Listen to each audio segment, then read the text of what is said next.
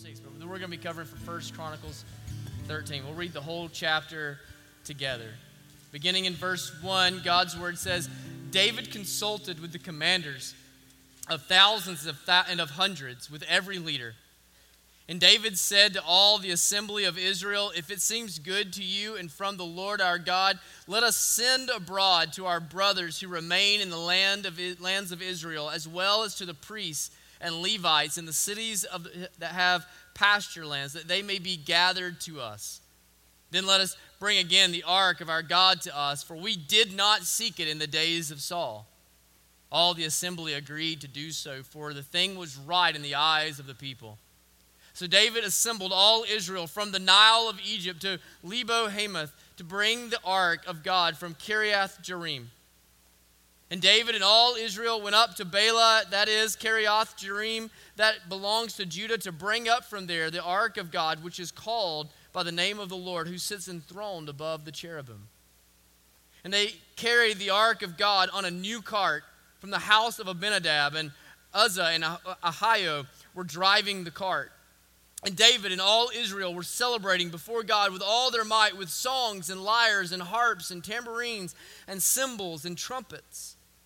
And when they came to the threshing floor of Kidon, Uzzah put out his hand to take hold of the ark, for the oxen stumbled. And the anger of the Lord was kindled against Uzzah, and he struck him down because he put out his hand to the ark, and he died there before God. And David was angry because the Lord had broken out against Uzzah, and the place is called Perez Uzzah to this day. And David was afraid of God that day, and he said, how can I bring the ark of God home to me? So David did not take the ark home into the city of David, but took it aside to the house of Obed-Edom the Gittite. And the ark of God remained with the household of Obed-Edom in his house 3 months. And the Lord blessed the household of Obed-Edom and all that he had. Let's pray to the Lord together this morning. Heavenly Father, holy, holy, holy is your name. You are seated upon the throne, high and lifted up. And Lord, for a sinner to come into the presence of one so holy, so potent, so mighty, so majestic, so sovereign, is to be extinguished. For we cannot stand it. We cannot bear the radiance of your glory, the purity and purifying power of your holiness. This morning I pray that, Lord, you would expand our vision of who you are. That we would see you bigger than we've ever seen you before, and we would realize your glory greater than we've ever realized it before, and that, Lord, you would arrest us with your holiness and draw us through your invitation, through Christ, to enjoy and fellowship with you in a way that we should never be able to do. But God, you have made a way where there was no way. You have brought hope where there was no hope. You have brought life where there was only death. In fact, you have made a way in which we too can be holy. God, let us take pleasure in who you are. Let us take pleasure in your Son. Through the Spirit, help me preach, and through the Spirit, let my people receive. We ask these things now in Christ's name. Amen. You may be seated. So chameleons are something that I've kind of always been fascinated by. By the way, isn't that beautiful? Like, if a lizard can be pretty, Megan, like, that's a pretty lizard. My wife absolutely hates lizards. It's like her phobia. And so if a lizard can be pretty, this is a pretty one. I've always kind of been fascinated by chameleons, though, because chameleons are able to adapt so that they can optimize in whatever circumstance they are, their survival, right? I actually didn't know this, but it's more than just color. Like, we know if a chameleon is on something green, the right species of a chameleon can turn green. If it's on something brown, it can turn brown, so that it adapts and it camouflages itself. But not only that, but being a cold-blooded reptile, a chameleon can actually adjust the hue of its color so that it can either absorb more sun or reflect more sun, depending on if it's cold or if it's hot.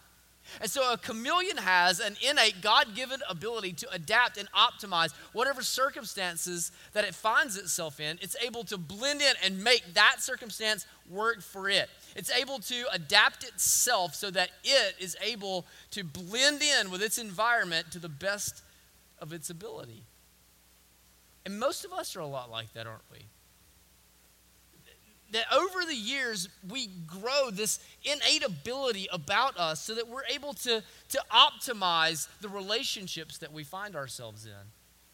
So that we're able to blend in into whatever particular environment we find ourselves.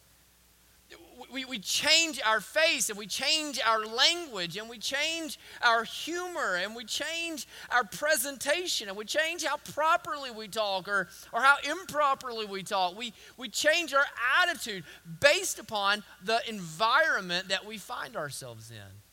It's not unusual for a person to be one person at work, and another person at home, and another person at church, and another person at the ball field. We become chameleons.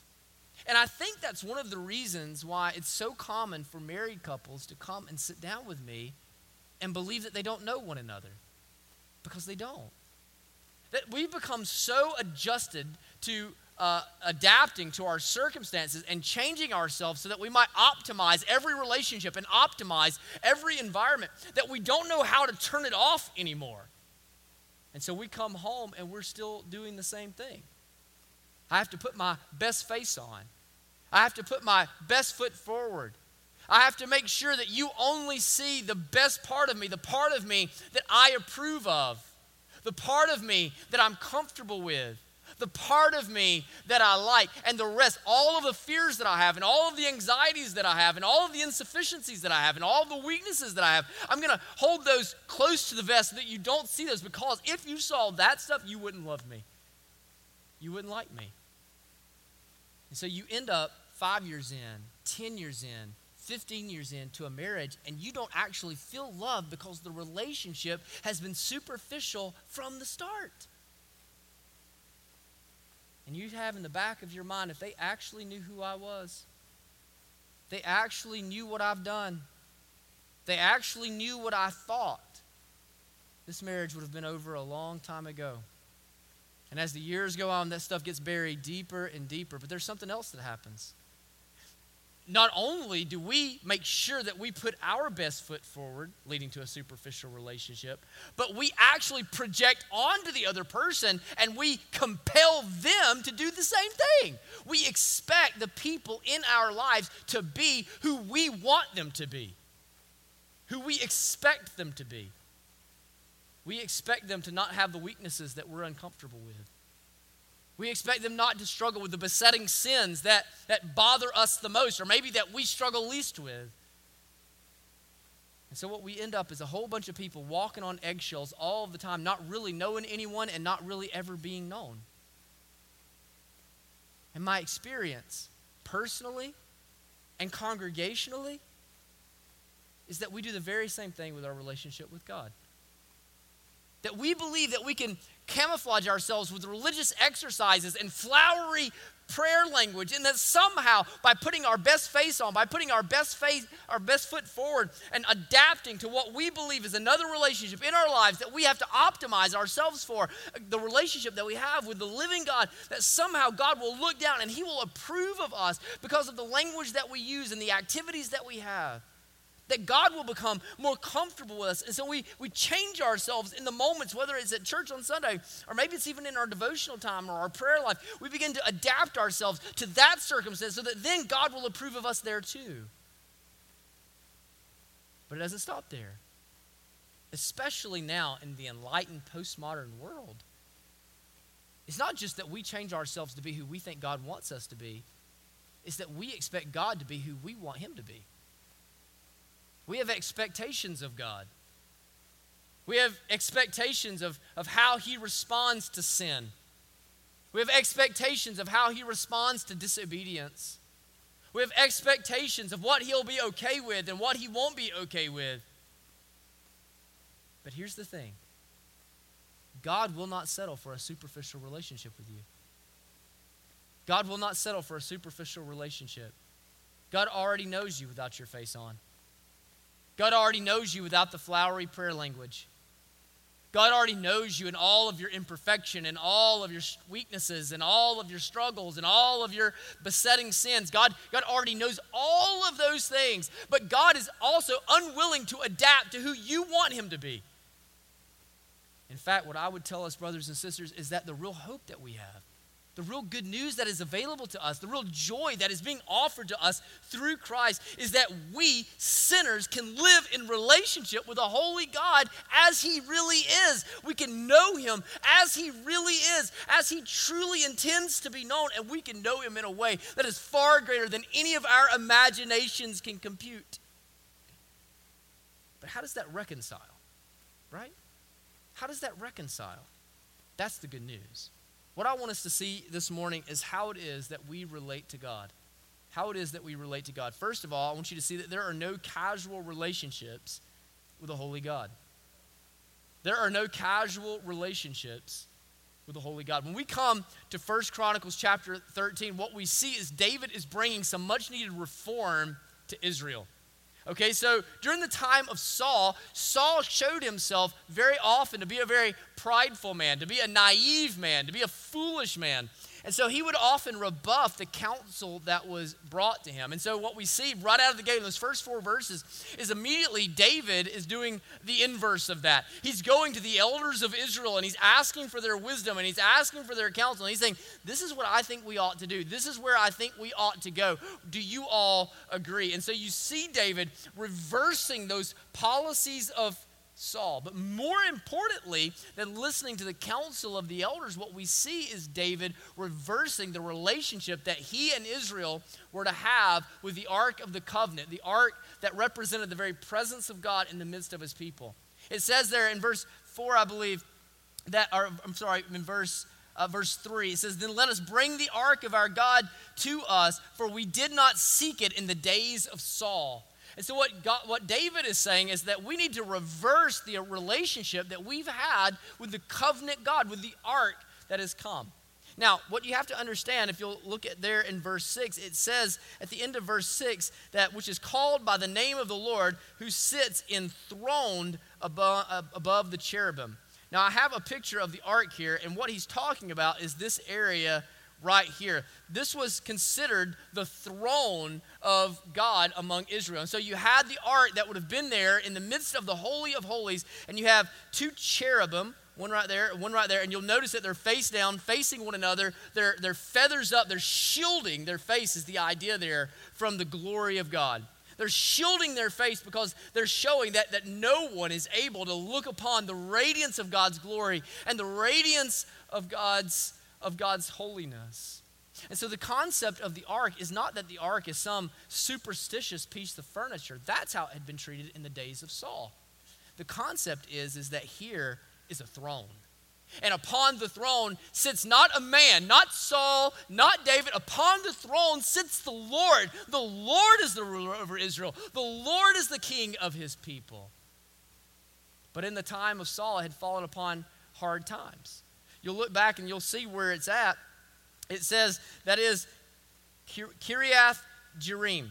Kiriath Jearim. So what we have is rather than being revered as the throne of God, we have the Ark of the Covenant meant to represent the prosperity of the people and the protection of the people and the defense of the people and the consecration, set apartness of the people, the holiness of the people. And it is in an obscure town with an obscure family collecting dust. That it's just in some house on the outskirts of town, and over the last 20 years, it's just been there collecting dust. So how did it get there to begin with? That brings us back to this picture that I have. You'll notice over here in the outer edges that there is a toppled statue-looking thing. That is Dagon, the patron god of the Philistines. So the Philistines, you'll read about this in 1 Samuel 4, 5, 6, 7, 8. If you go and you read that, what you find is the Philistines actually come against Saul and they conquer Saul. And they come, and remember, in their minds, every war is a holy war. It's always a battle among the gods. It's whose God is greatest. And so when the Philistines triumph over Israel because of Saul and Israel's unfaithfulness, they go and they seize the Ark of the Covenant. And it says that they build a new cart and they transport the Ark into the temple of Dagon. And the idea there is to show that the Ark of the Covenant, that Yahweh, the Lord of Israel, is subservient to Dagon, that Dagon has triumphed over the God of Israel and enabled the Philistines to conquer the people of Israel. Well, they put the ark in there, and look, they think it's just furniture, y'all. They were thinking like Saul thought. They thought it was just a chest. They thought it was just a memory box filled with grandma's blankets and dishes at the end of the bed, right? And so they go and they roll this chest, and you can imagine what they're thinking, like, what kind of God is a chest? You know what I'm saying? Like we've got a guy with horns. Like, I mean, you know what I'm saying? Like, what are they going to come against us with a chest for? So they roll the chest in there, and then they come back into the temple the next day, and you know what's happened? Dagon's been toppled over. Not a soul has been in the temple. Certainly not an Israelite, a Jewish person that would have wanted to have done it. They come into the temple, and Dagon has been toppled over, and he's been decapitated, and all of his limbs have been removed. And there he is, just laying beneath the chest, totally dismembered, nothing but a torso. They knew enough to know this is not a God to be trifled with. And so they began like a hot potato, throwing this thing all around the Philistines. And wherever the ark went among the Philistines, plagues of mice and tumors would break out. And so they would throw it from one town to the next town, one town to the next town, wanting to make sure that they were protected from whatever this was that was going on. And ultimately what they decide is this thing's got to go back to Israel. We can't handle it. And they take and they make tumors and mice made out of gold, and they bring the Ark of the Covenant back over to Israel, and they make an offering to Yahweh, showing greater reverence for the Ark than the very people of God themselves. And it ends up in the house of a man by the name of Abinadab, where it just collects dust off in the corner without a vent for 20 years, 2 decades. And over the course of that time, Saul falls on his own sword, and David is elevated to become the new king of Israel. And so what David says is, go and get the ark. I will not bear this kingdom on my own shoulders. I will not lead you with my own wisdom. I will not go by my own strength. Bring the ark back to the center of Israel. Bring the ark back to the Holy of Holies. Let the Lord bear the weight of his people. Let the Lord protect his people. Let the Lord provide for his people. Now, you'll notice the way that they transport it. It says in verse 7, and they carried the ark of God on a new cart. On a new cart. Now, how did I say the Philistines carried the ark? On a new cart. This, in fact, is not how Israel was supposed to carry the ark. So immediately, even though we see some sincerity in David, and we see David doing some good things, and they likely built a new cart out of some kind of reverence for the ark, they're walking in disobedience to the way that God has said the ark is to be handled. That already they're showing that over the last 2 decades, because the ark has been out of sight, out of mind, because the ark has been collecting dust in the house of Abinadab, that maybe all of a sudden it's out of their memory, and they've forgotten the reverence with which they're to treat this ark. And so they don't observe the way that the Lord has taught. You see, if you'll read in Exodus chapter 25, you'll see right here that there were rings on either side of the Ark of the Covenant, and it was only supposed to be one tribe, the tribe of Levi. In fact, it was only supposed to be one clan within the tribe of Levi, the Kohathites, and they were supposed to live their entire lives doing nothing but preparing themselves to transport the ark. And so they would take these 2 poles and run them through the rings, and then they would carry it. Because God said, if you touch the ark, you shall surely die. If you touch the ark, you shall surely die. So you have to take great precautions and go to great lengths to make sure that you do not touch the ark, because if you touch the ark, I'm telling you, I'm giving you my word, you will surely die. And so they were to take these poles and run it through. But you know, this thing was 10 miles outside of the city of David. 10 miles. And you can probably hear them in their minds thinking, that's well and good for a hike across town. That's well and good when you're moving the ark from one hall to another hall, from one side of the church to the other side of the church. But 10 miles? 10 miles? Are you serious? We have to carry this thing on poles for 10 miles? Like, that doesn't make any sense. Like, let's build a new car. Let's build a fancy car. Let's build a really nice car. Let's have, like, the nicest Kubota tractor pulling the nicest trailer that you can pull. I mean, like, let's get it down right. And let's just put it in there. And surely all of that will make sense. Like, surely all of that will be okay. Now, why is it that they weren't able to touch the ark? Why is it that touching the ark would strike them dead? Because God is holy. Because God is holy.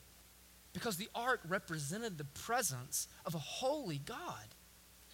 And the intent is to show that you as an unholy people cannot lay hands upon the holiness of God and survive it. That the holiness of God is potent. The holiness of God will extinguish sinners in its presence. The holiness of God is so far above, so transcendent above all that man can do and man has done.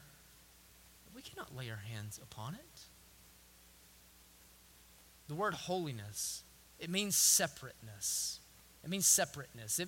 It's the word, in other words, that we use to describe those parts of God that we really have no vocabulary to articulate. It speaks of God's transcendence. It speaks of his purity. It speaks of his sovereignty. It speaks of his majesty. You take all of the attributes of God and all of the characteristics of God and all of the descriptions of God, and you bring them together into one word, and the only word that we can come up with in the English language is the word holy. It is that God is indescribable. It is that he is unmatchable, inexpressible. And do you know what word is the only word that is used in Hebrew 3 different times? You remember in Hebrew how we've talked in the past about how there's not exclamation points, right? You don't write in all caps to emphasize something and underline it and put exclamation point. They don't have that kind of punctuation. The way that they would emphasize something is they would say it multiple times. And if they repeated a word 3 times, that was like putting 16 exclamation points at the end of it. It's like saying this is true in the nth degree. This is infinitely true. This is infinitely so. This is all caps, underline, 16 exclamation points, true, right?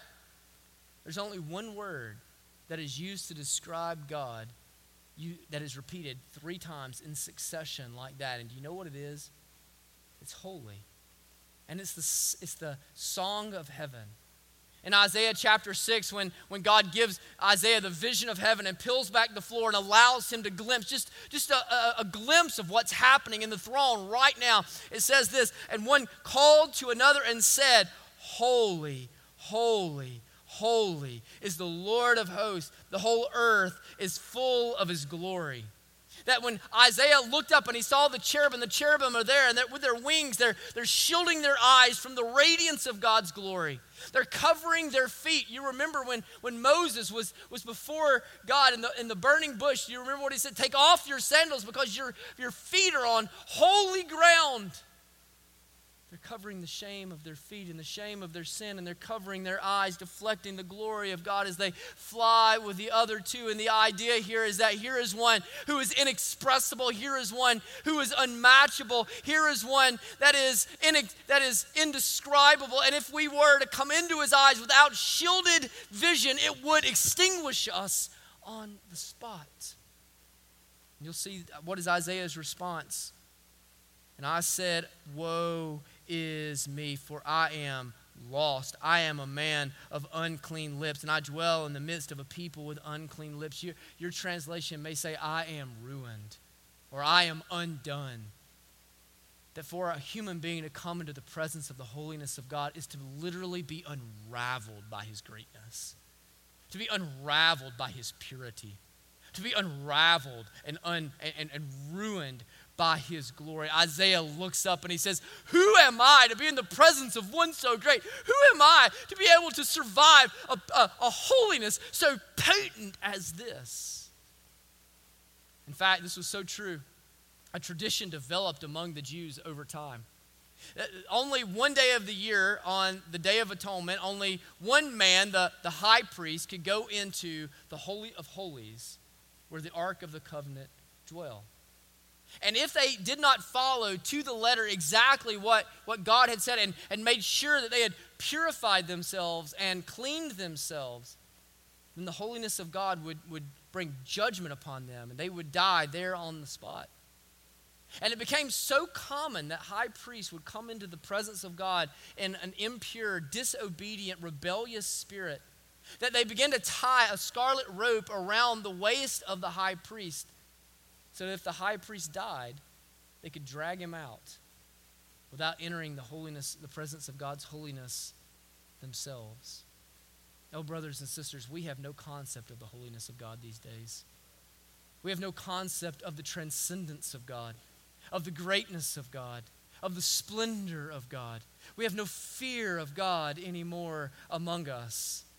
But brothers and sisters, if we look upon the truth of who God is and we realize that he is holy, holy, holy, high and lifted up, indescribable and matchless, inexpressibly glorious, then what we will recognize is that we do not belong in his presence.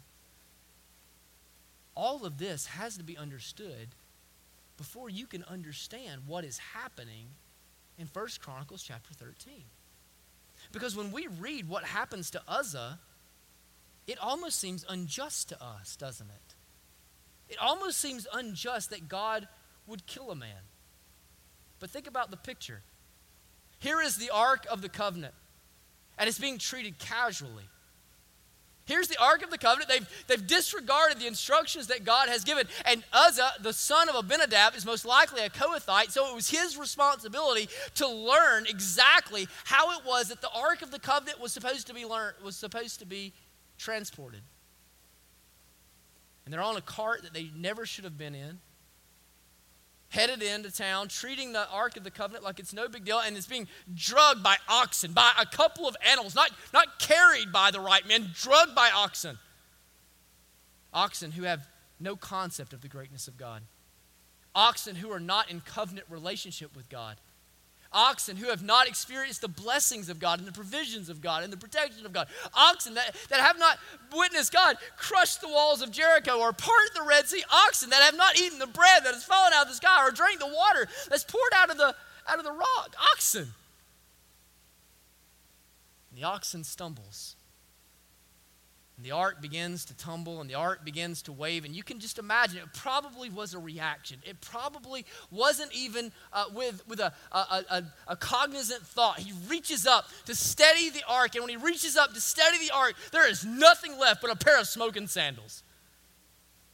He's gone. He's exterminated on the spot. And we look at that and we think, God, how could you? Like David.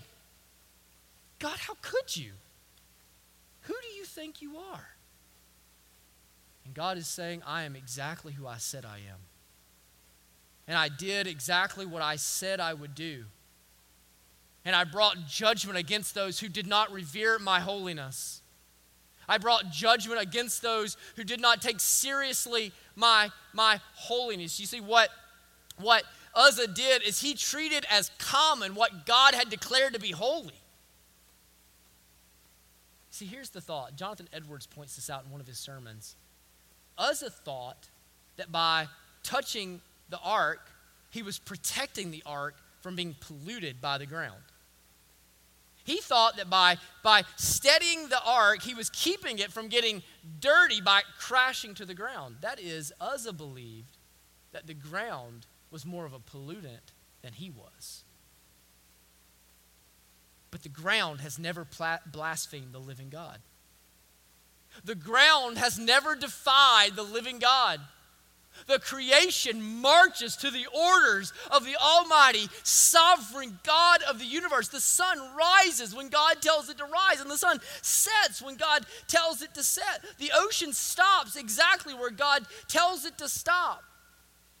The rain comes whenever God tells it to come. No, it's humans. It's mankind.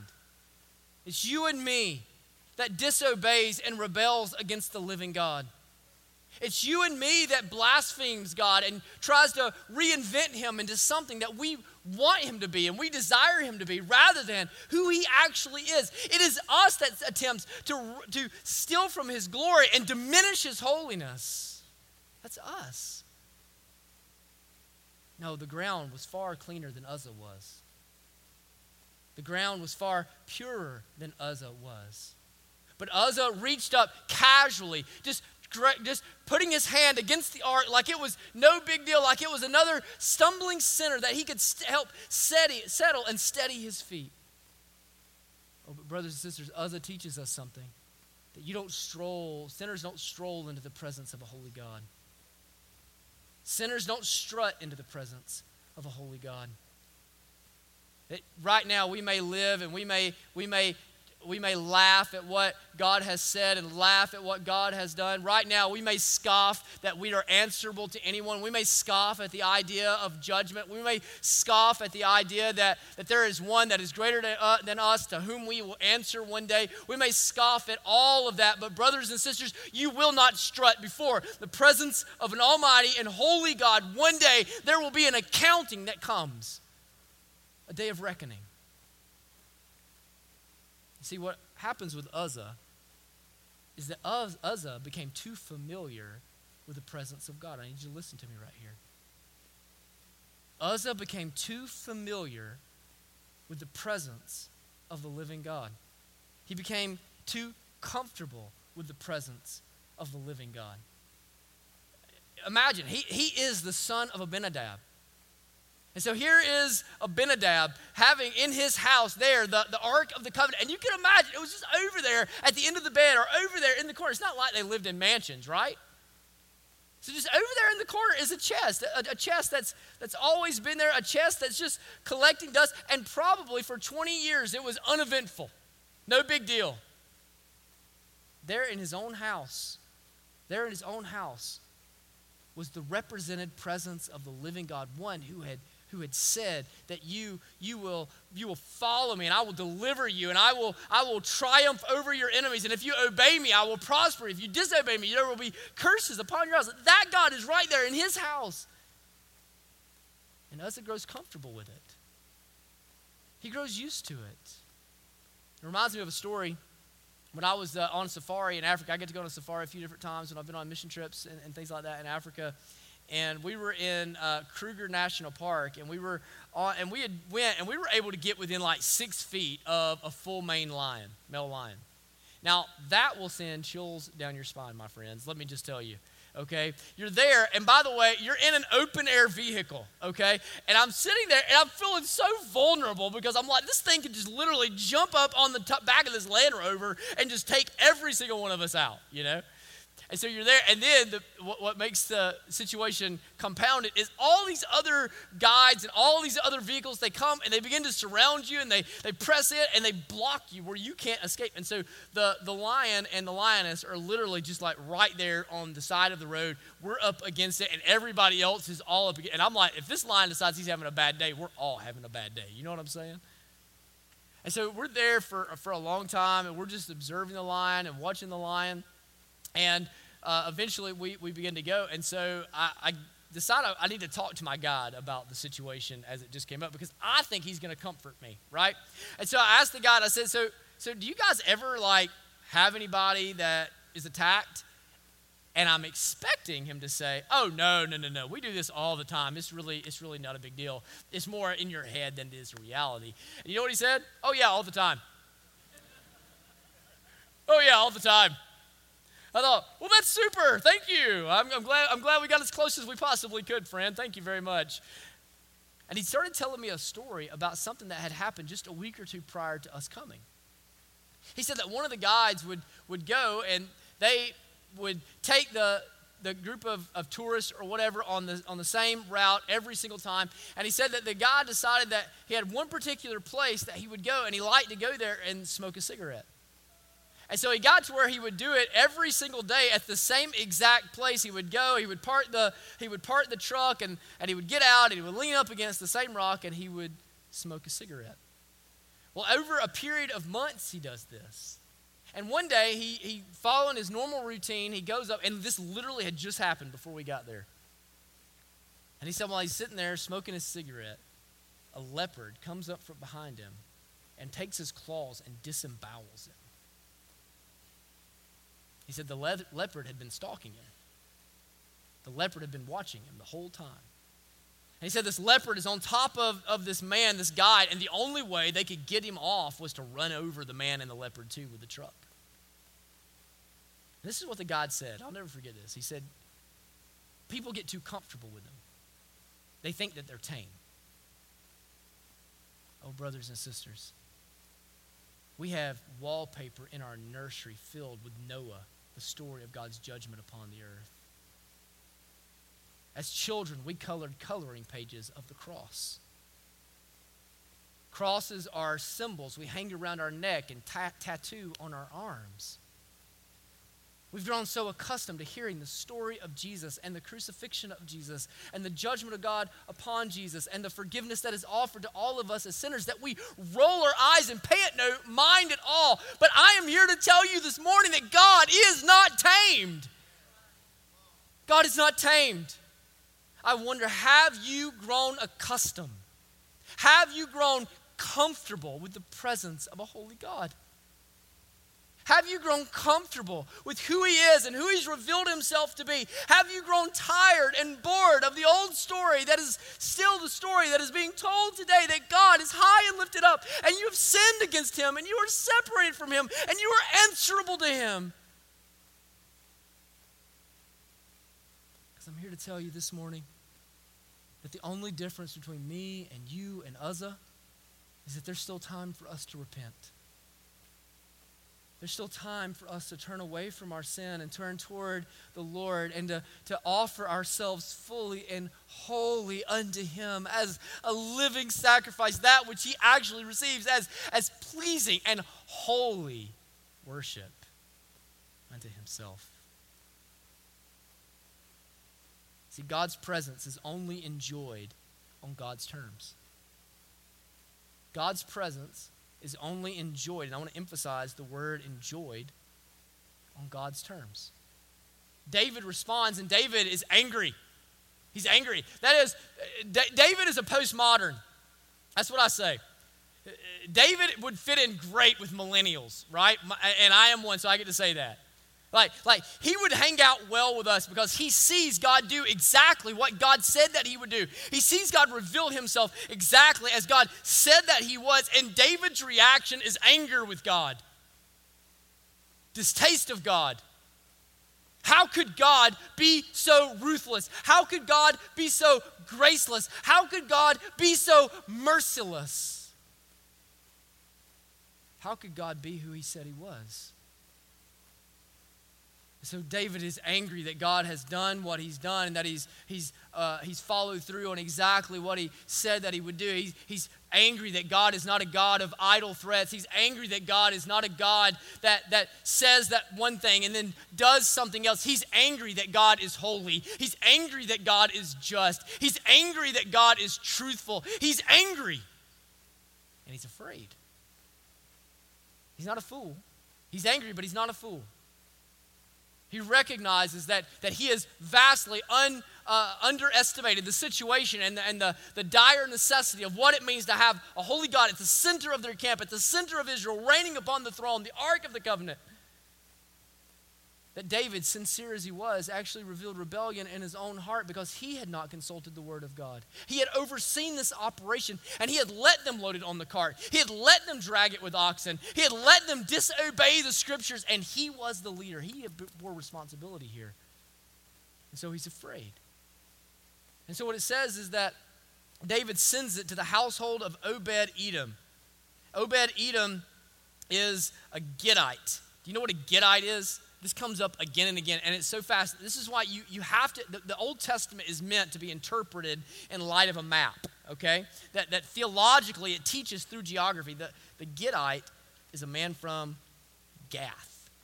Do you remember who's from Gath? Goliath is from Gath.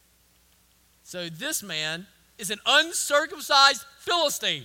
This is a man who's supposed to have God's judgment against him by birth, by nature, but from the beginning. He is not a Jew. And David sends the Ark of the Covenant to be protected by Obed-Edom, the man who is a descendant or a relative of Goliath. And how are you expecting this story to go? You're expecting God to go scorched earth here, aren't you? That's what I would expect. I would expect that at this point, God's going to go scorched earth, and he's going to burn this thing to the ground. Except, you know what it says? The Lord blessed the household of Obed-Edom.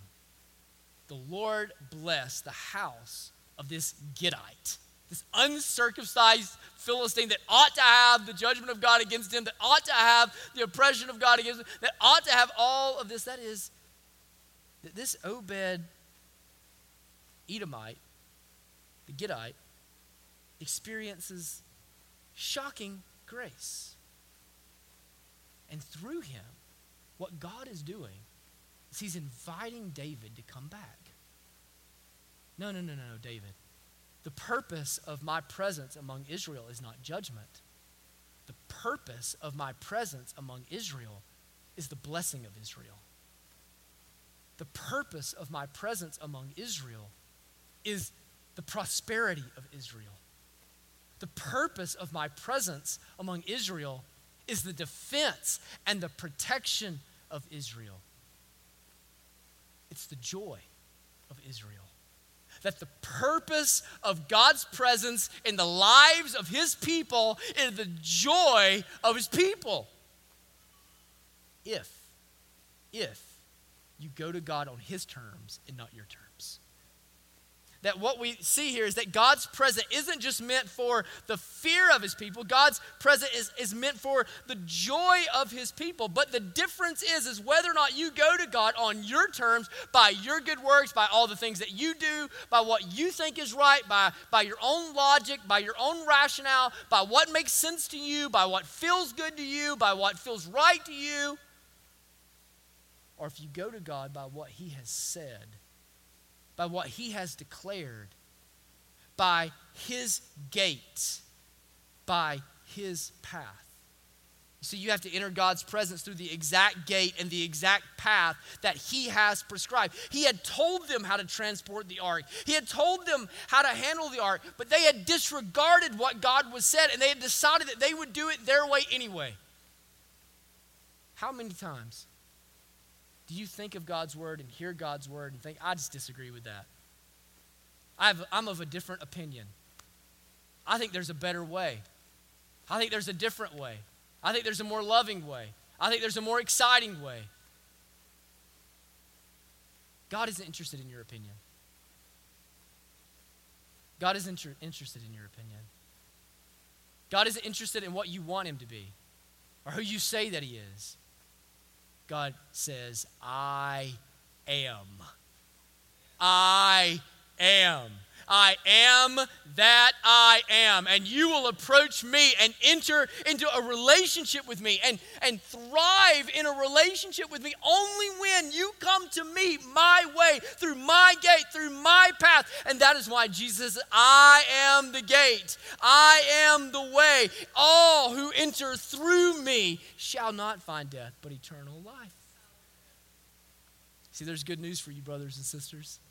No, sinners, we can't withstand the holiness of God. We can't stand in it. That's why Jesus came. Jesus came so that you, before a holy God, wouldn't be a sinner. Jesus came so that you wouldn't even be morally neutral. Jesus came so that you, despite all of the immorality in your life, all of the bad attitudes in your life, all of the poor motives in your life, all of the actions, all of the history, all of the past, all of the baggage, all of the problems, Jesus came so that you might be declared holy. Holy. You, me, holy. Listen to what it says. 2 Corinthians 5:21, for our sake, he made him to be sin who knew no sin. He made him who was holy to be as though he was Uzzah.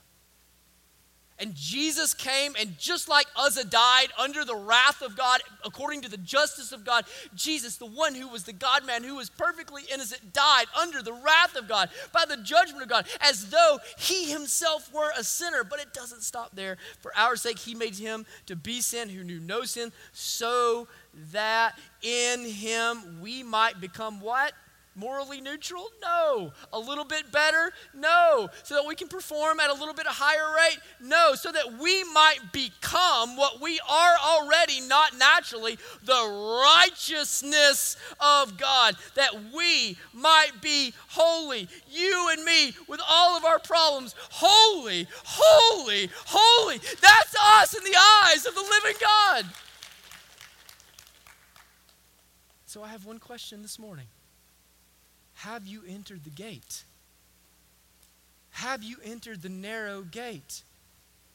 Have you stopped for the flowery prayer language? Have you stopped for the religious exercises? Have you stopped trying harder and working better and doing more? Have you stopped trying to reform your life so that you're a better person and just said, Jesus, I have to have you. I need you and you alone. Have you banked all of your hope and all of your life and all that you will be and all that you will do upon Christ?